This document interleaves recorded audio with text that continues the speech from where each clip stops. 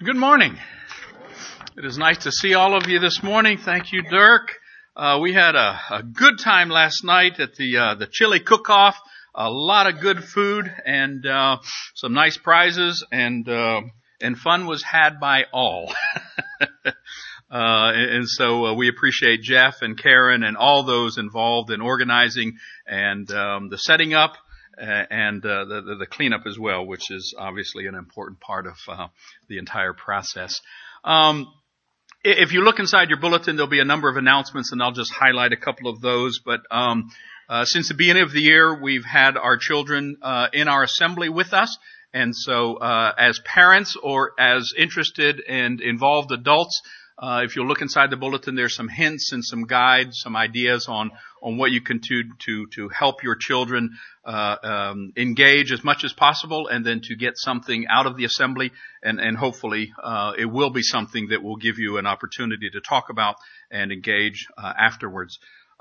Next week, in 2 weeks, there'll be the children's ministry picnic for the preschool. So if you have a preschool child, please make plans to attend. Bring some food. Even if you don't have a child, you are always welcome to bring some food and share it. Even if you can't stay, just bring some food, and you'll be a very, very popular person.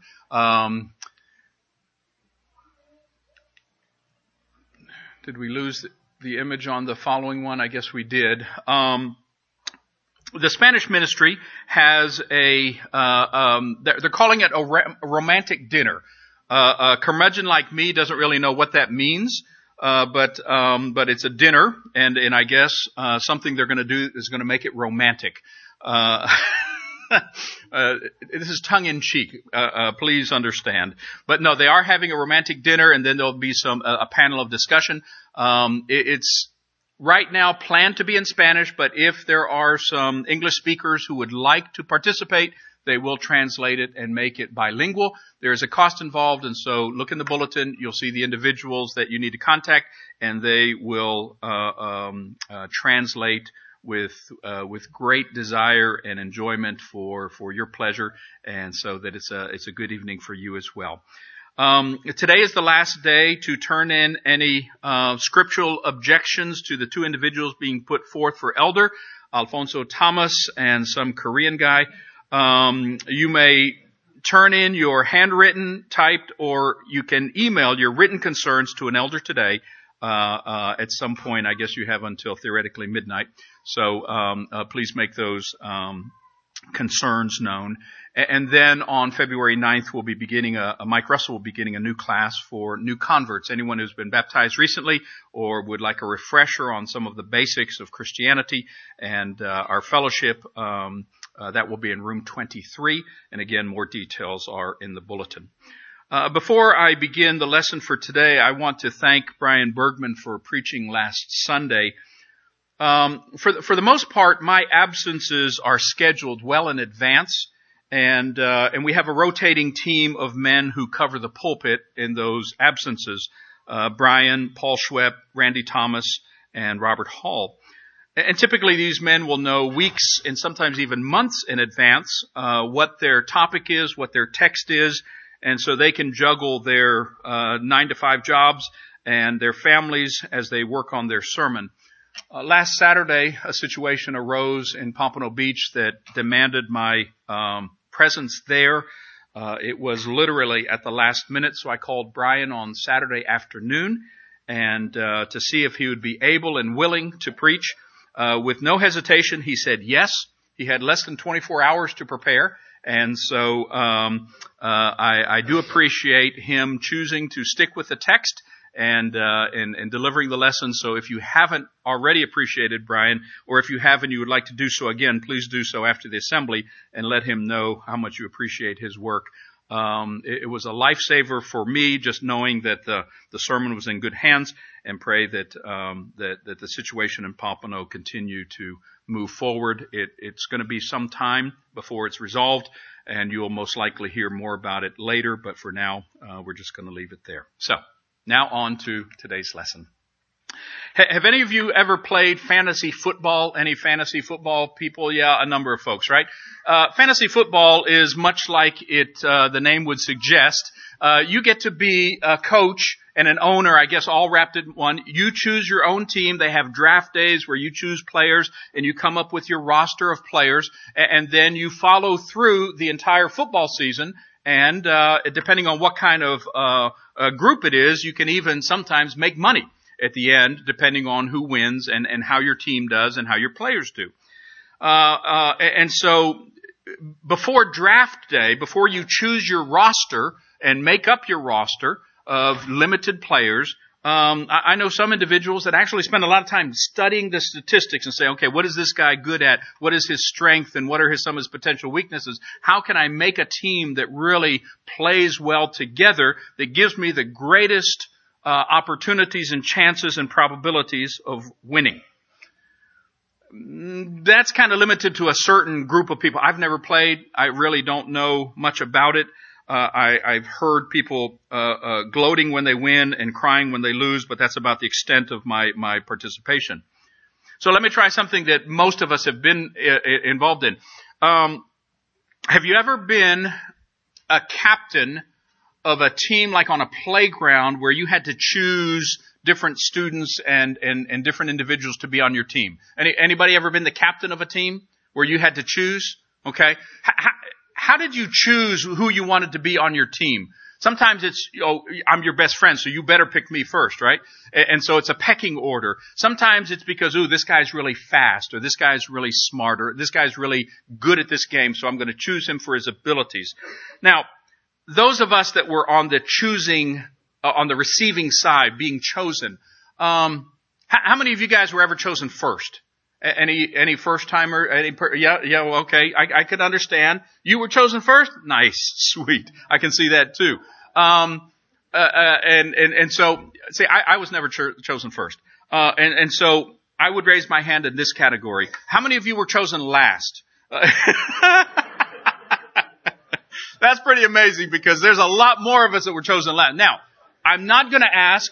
I would also raise my hand for this category, and I don't want to, we're not into publicly shaming anybody, but I would raise my hand. How many of you were never chosen? So there again. See, I'm raising my hand, and so it's like, all right. Well,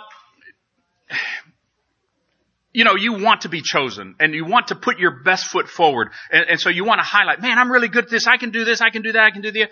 But at the end of the day, it's a question of whether you fit the qualifications for your captain to choose you. And it's all based on who you are and who you know. And if you don't know the right people and you don't have the right skill set, well, you might be sitting this game out. And some of us have done that. Our text today is Matthew chapter 4. If you want to be turning in your Bibles there, it'll be on the screen in just a second.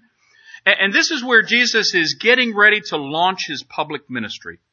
And part of that process in Matthew chapter 4, verses 12 through 23, he's going to kind of put some things in place. And one of those things is to choose his disciples. And so we're going to think about that. And we're going to talk through what that looks like and how that feels. So we have Matthew chapter 4. We're going to begin in verse 12. When Jesus heard that John had been arrested, he left Judea and returned to Galilee, which is up. Judea is down in the south. Galilee is up north. He went first to Nazareth, the town of his upbringing. He was born in Bethlehem, but they moved back to Nazareth after they returned from Egypt. And then he left there and moved to Capernaum, which is beside the Sea of Galilee, in the region of Zebulun and Naphtali, which were two of the tribes of the 12 tribes of Israel. Now, we might not know this, and so Matthew is kind of helping us understand. And this fulfilled what God said through the prophet Isaiah. In the land of Zebulun and of Naphtali, which is up in the north, beside the Sea of Galilee, beyond the Jordan River, in Galilee where so many Gentiles live. Some translations will say Galilee of the Gentiles. In this area that was the area where the Assyrians came and took away so many of the people back in 722 BC. In this area that was predominantly populated by non-Jewish people, the people who sat in darkness have seen a great light. And for those who lived in the land where death cast its shadow, a light has shined. So this is a prophecy from Isaiah that Jesus is fulfilling in living and moving to and living and then beginning his ministry in this area among predominantly Gentile people in a land where hope was not very strong, and a land that was pictured as being in darkness and death, and now the light has begun to shine. So keep in mind that what Jesus is doing is he's beginning to shine this light. He's beginning to shine the light of God onto the earth.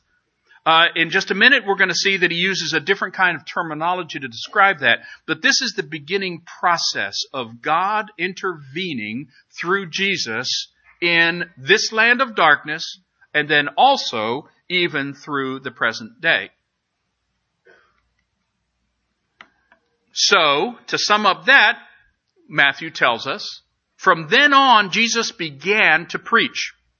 And this was his core message. Repent of your sins and turn to God, for the kingdom of heaven is near. Now, I don't know what kind of image you have of Jesus, and I don't know if you've ever thought, and we're going to, beginning next week, read through the Sermon on the Mount and preach the Sermon on the Mount. And so we'll get to hear a lot of Jesus' preaching. But we sometimes characterize Jesus as one who was, if you will, soft on sin. That he was always filled with grace and mercy, and he would let things slide, and he would forgive people of their horrendous things.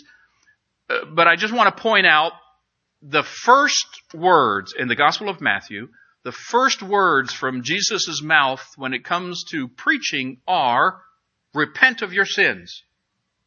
Those are pretty strong words. And that's where Jesus begins. Because as perhaps you know, repentance means making a change, making an about face. And it's not just changing your outward behavior, but it's a change that begins within. You're changing the way you think, you're changing your priorities, your values, your thought patterns, your worldview, however you want to describe it. But that change then begins to permeate and then show up in the way that you live. So a person might begin down a path and then realize, oh, that's not a good path. That path is going to lead me to destruction. That path is going to lead me to ruin. I want to change. And so he stops doing, or she stops doing those things. But unless there's an interior change, there's not going to be much change at all. I hate to be the bearer of bad news, but most people by this date in January have already long lost their New Year's resolutions. Anybody still sticking with some of the resolutions that you've made? Some of you, okay, good. Numbers are few, but they're there. It's hard, right? But don't you remember how determined you were? How strong you believe that, yes, we can. Until then you get to a point you say, no, we can't. And so the resolution might be there, but until you change from within and then make the change in your habits, then real change is not going to begin. Now, what is Jesus saying? Repent of your sins. Who's he talking to? Well, everybody. All these things where you went against God and you went in the opposite direction that God wants, God says, and Jesus says, turn around, stop going in that direction, and begin drawing closer to God. Because the kingdom of heaven, the kingdom of God, the place where God is king, is near. And so that was his message. The light is beginning to shine. There's a message of repentance and this awareness that the kingdom of God is now drawing close. And that leads Jesus to then choose some followers. So in verse 18 we read, as one day as Jesus was walking along the shore of the Sea of Galilee, he saw two brothers, Simon, who's also called Peter, and Andrew. And they were throwing a net into the water, for they were fishermen, or they fished for a living.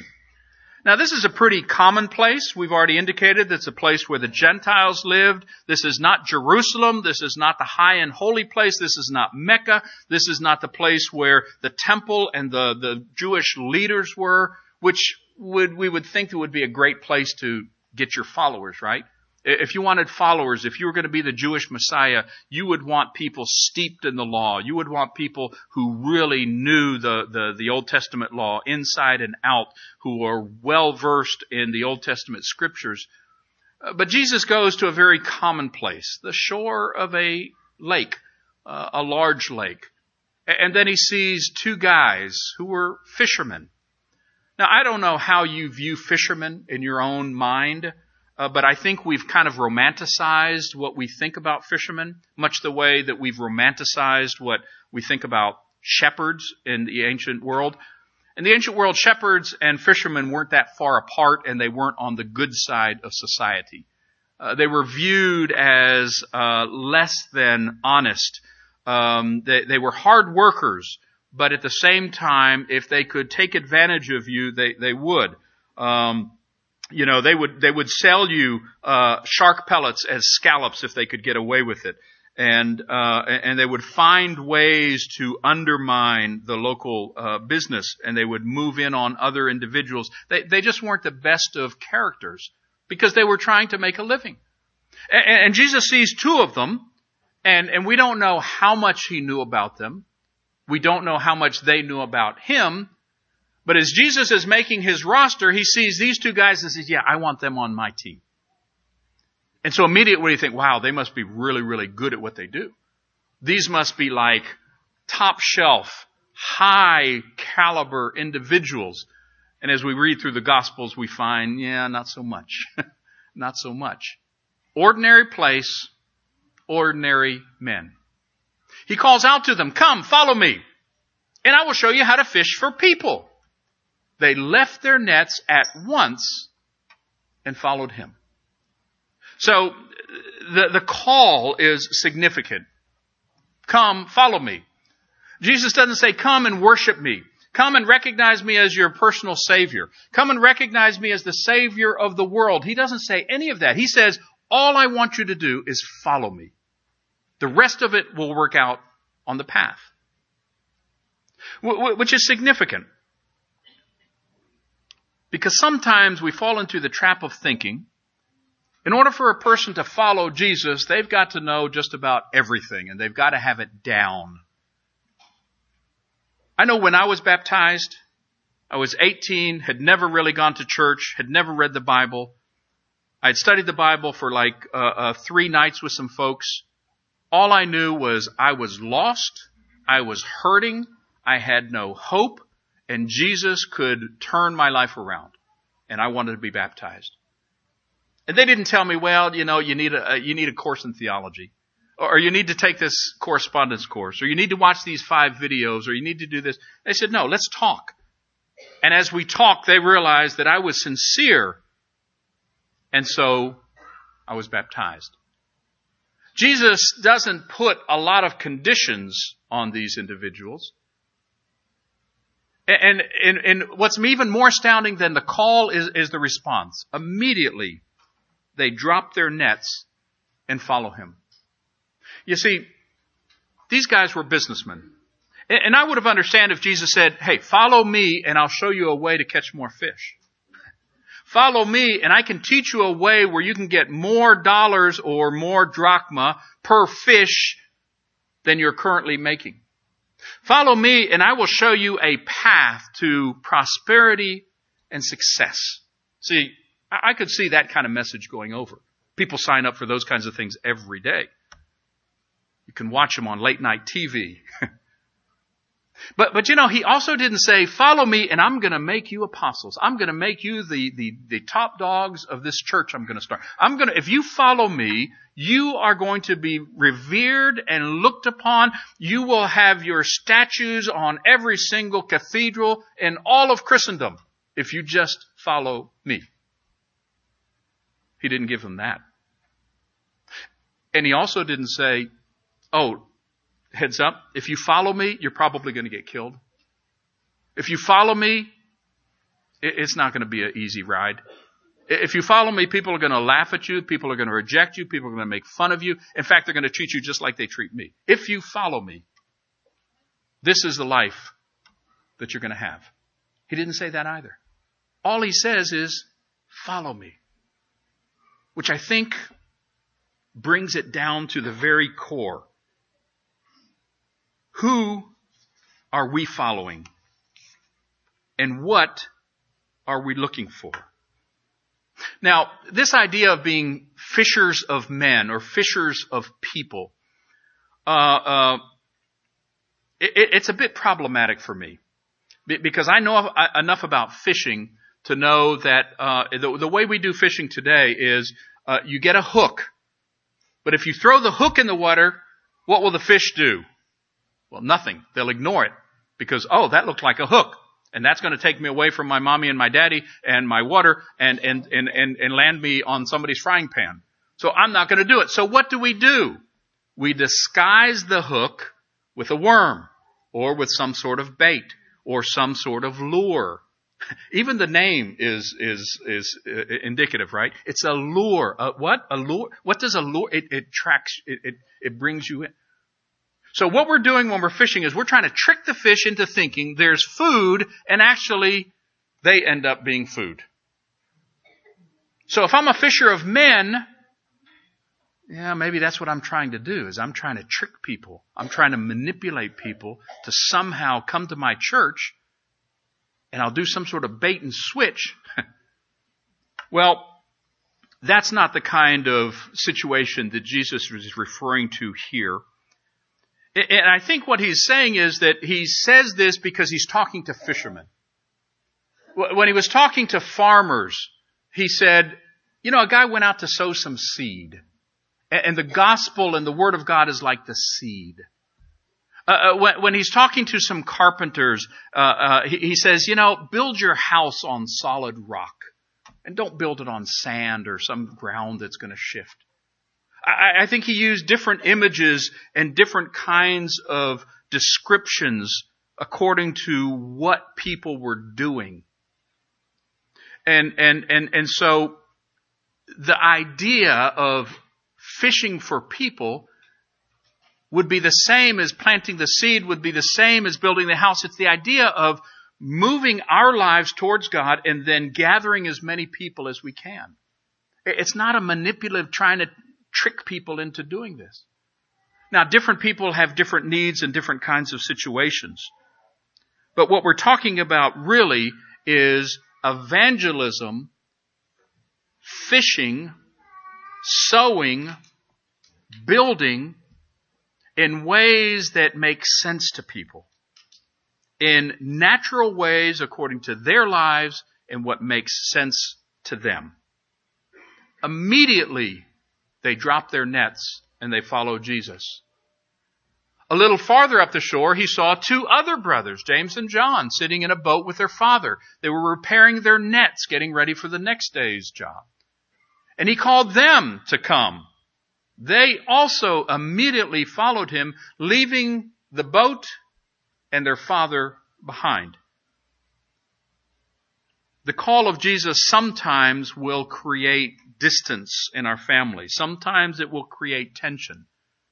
It doesn't mean we should hate our family. It doesn't mean we should reject them, but our following Jesus sometimes will have that effect. And then the interesting thing is, he never says what he's calling them to, simply following him. But then Matthew tells us in the last verse of our text today, what did Jesus do and what were they watching and what were they doing as they followed? Well, Jesus traveled throughout the region of Galilee, teaching in the synagogues, announcing the good news. That's the word evangelizing, literally, about the kingdom, the good news of the kingdom. And then 3, he healed every kind of disease and illness. So what Jesus was calling these disciples to do was to follow him in the way that he taught people, the way he proclaimed the good news about the coming kingdom of God, and the way that he removed the hurt from people's lives. Now, what strikes me is that most of us have not had this kind of a call, this drastic night to light kind of transition. And most of us in our everyday lives, we don't make these dramatic, life-altering decisions and changes on a daily basis. Most of us just get up in the morning and we follow through with our routine, and we are trying our best to be good dads and good moms or good kids, good grandparents. We're trying to be faithful in our jobs. We're trying to be faithful in our actions. And there's nothing really spectacular about what we do. It's just ordinary life. But see, I think Jesus comes to ordinary people in ordinary places, and what he does is he changes how we view those. What he's saying is, those things that you do every day, if you'll do them for me, then I will make what is ordinary extraordinary. In the way that you care for your children and you love them, the way that you struggle with temptation and you stay faithful to your spouse, the way that you make time in your schedule to read Scripture and to pray, and the way that you go through your everyday routines honors God and doesn't minimize the fact that you don't have this out of a norm kind of experience. Because God is at work in the everyday moments of life. God is with us as we're driving and as we're working and as we're communicating with our loved ones. God is with us in the way that we share our hope with the people around us. And little by little, as we show forgiveness and kindness and the truth of Jesus to those around, His grace and truth, then I think we get closer and closer to the expectation of what God wants. Taking your kid to school, hugging someone you love goodbye, eating lunch for a friend, doing a decent day's work, talking to your neighbor. Everyday things we do every day. And don't think for even a second that those are any less spiritual or meaningful than the kind of decisions made where you turn your back on your business and your career and you say, I'm going to follow Jesus. With the dawn of every day, we have a new opportunity to step in the direction of Christ. With the dawn of every day, Jesus comes to us and says, follow me. Yeah, me. And if Jesus were pointing at me saying, follow me, I would be looking around. Oh, who you talking? Oh, that guy? No, you. No, who, that guy? No, you. Yeah, but who am I? I stumble over my words. I don't have very good stamina. I don't do this. I don't do that. I can tell you all the reasons why you shouldn't choose me. And Jesus looks at me and says, yeah, but I want you. Really? No way. No one ever wants me. But Jesus says, yes.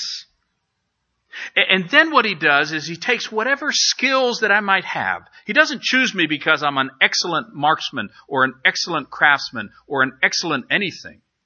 He chooses me and then he says, oh, and you know how to do all that?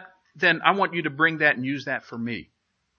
And so that intellect or that passion or that creativity or that desire to go somewhere where no one else has gone. Jesus takes all those natural and God-given abilities that we already have and then says, now, join with me and let's change the world. This is what God does. God goes to ordinary places and finds ordinary people who are living ordinary lives to do extraordinary work for Him. He chooses us. Every single one of us. He looks at us and says, hey, you, come here. You follow me. Yeah, what? No. Yeah. And so the only real question for us is, do we say yes? That's a big question. It's a big question. Because you've got to weigh it. You've got to think through. Today, Jesus is inviting us to be on His team. He says, I want you on my roster. And we have to say, I trust you enough that I'm going to say yes. I know I might end up on a cross. I might end up as an apostle.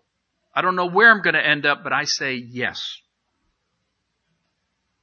Are you willing to make that decision today? Do you need to make that decision today?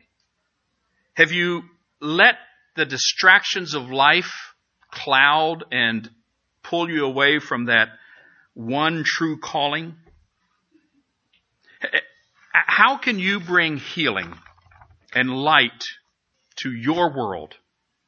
Wherever it is you live, whatever relationships you have, how can you bring light? How can we pray with you and for you to bring light into your world? If we can help you answer Jesus' call, if we can help you strengthen your faith, we would be honored to do so. We're going to stand and sing, and Dirk will come and lead us, and Jeff will be here to receive you. May God bless you.